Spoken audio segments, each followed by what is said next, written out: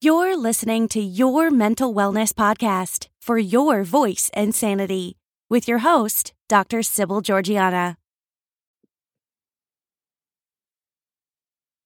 Hey there. Today I want to talk about this fun topic of food and mood as it pertains to sexual expression. Since the beginning of time, I believe humans have pursued what we call aphrodisiacs, substances that are thought of having the capacity to enhance your sexual expression. And we see it in the ancient cultures. We see it nowadays, even if you do a search on aphrodisiacs, you can buy anything, literally.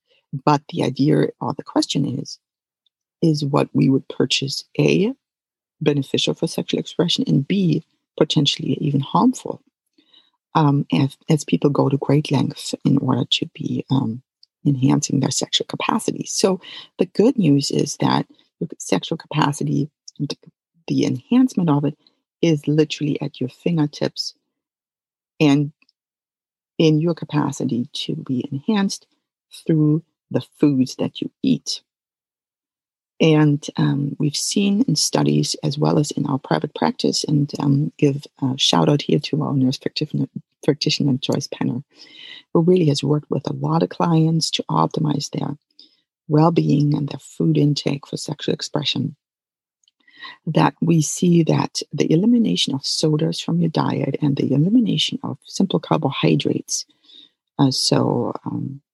refined flour, refined sugar, stuff like that, as you eliminate it within a short amount of time increases the capacity of your body to produce the chemicals and the neurotransmitters and the hormones necessary for your sex hormones to be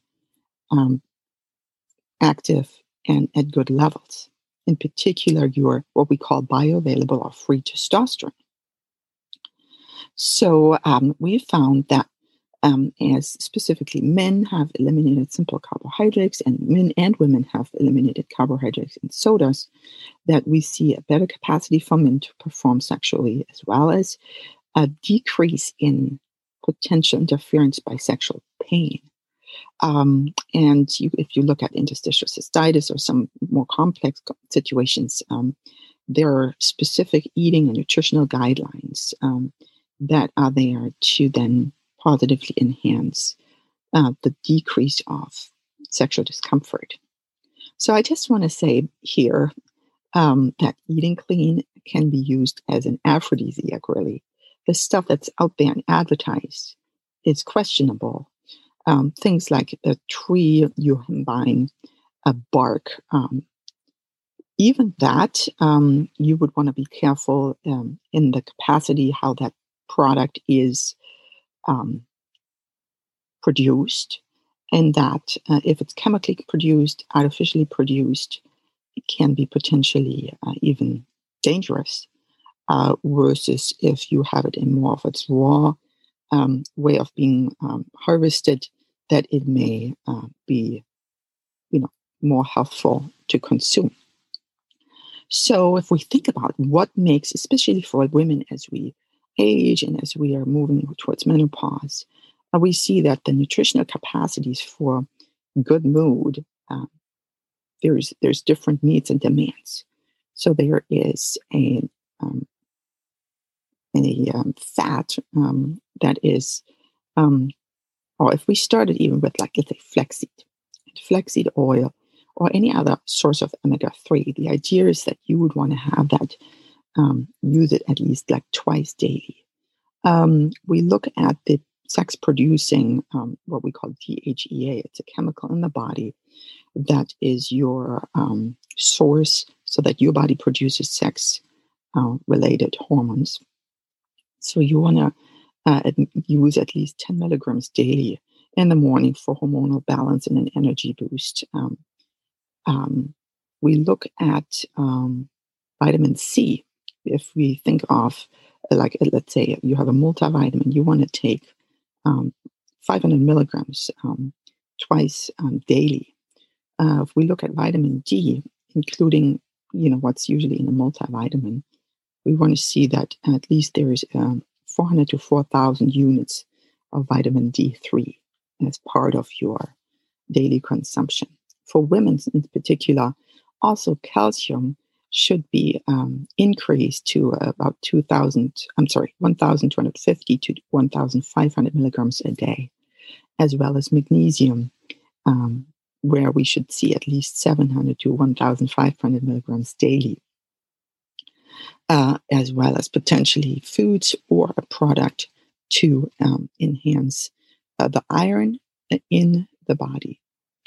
So the idea is that we have all these nutrients in the body that basically enhance our ability to be, sexually at our best.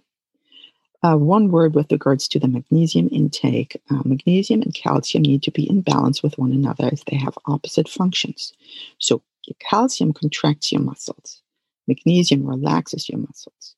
So the ideal ratio of calcium to magnesium is thought to be 1:1 to 2:1. So for example, you get 800 milligrams of calcium a day. You need 400 to 800 milligrams of magnesium. And that's more than most people get in terms of magnesium. So you would want to look for these influences in your diet, in your food, in your multivitamins to optimize your sexual capacity. I hope this has been a little bit inspirational and not just something. Oh, before I end here, I want to just briefly comment as to this commonly thought of aphrodisiac of alcohol. As alcohol is a central nervous depressant, and it depresses our capacity to be inhibited. It depresses our capacity to give ourselves a hard time. So it makes us feel we're more sexy if we drink. But the capacity of sexual or functioning is actually impaired through the use of alcohol. So the perception of the user is that it helps them to be more in it, or maybe less distracted, or they feel, less anxious. But the reality is that that mechanism, unfortunately, inhibits blood flow, inhibits your capacities to make good decisions, inhibits your capacity to connect to the other person, and therefore is maybe felt as an aphrodisiac, but is truly what we call an anaphrodisiac. So something that would hinder you in your sexual capacity. And any other word with an anti in it, so anti-inflammatory, antidepressant, anti-hypertension, those are also thought as and classified as an anaphrodisiac, so something that would hinder your sexual capacity. So be inspired. I know this can be very specific to your needs physically, emotionally.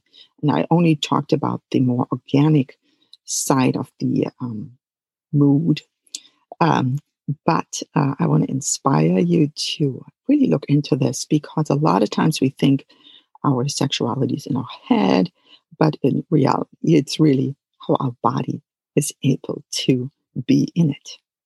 So be inspired and let me know any thoughts or questions, as I always look forward to hearing from you.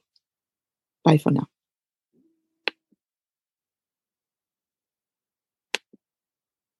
Thank you for joining us this week on Your Mental Wellness Podcast for your voice and sanity. Make sure to check out our show notes. Visit our website, www.toolsforvitality.com, where you can subscribe to the show.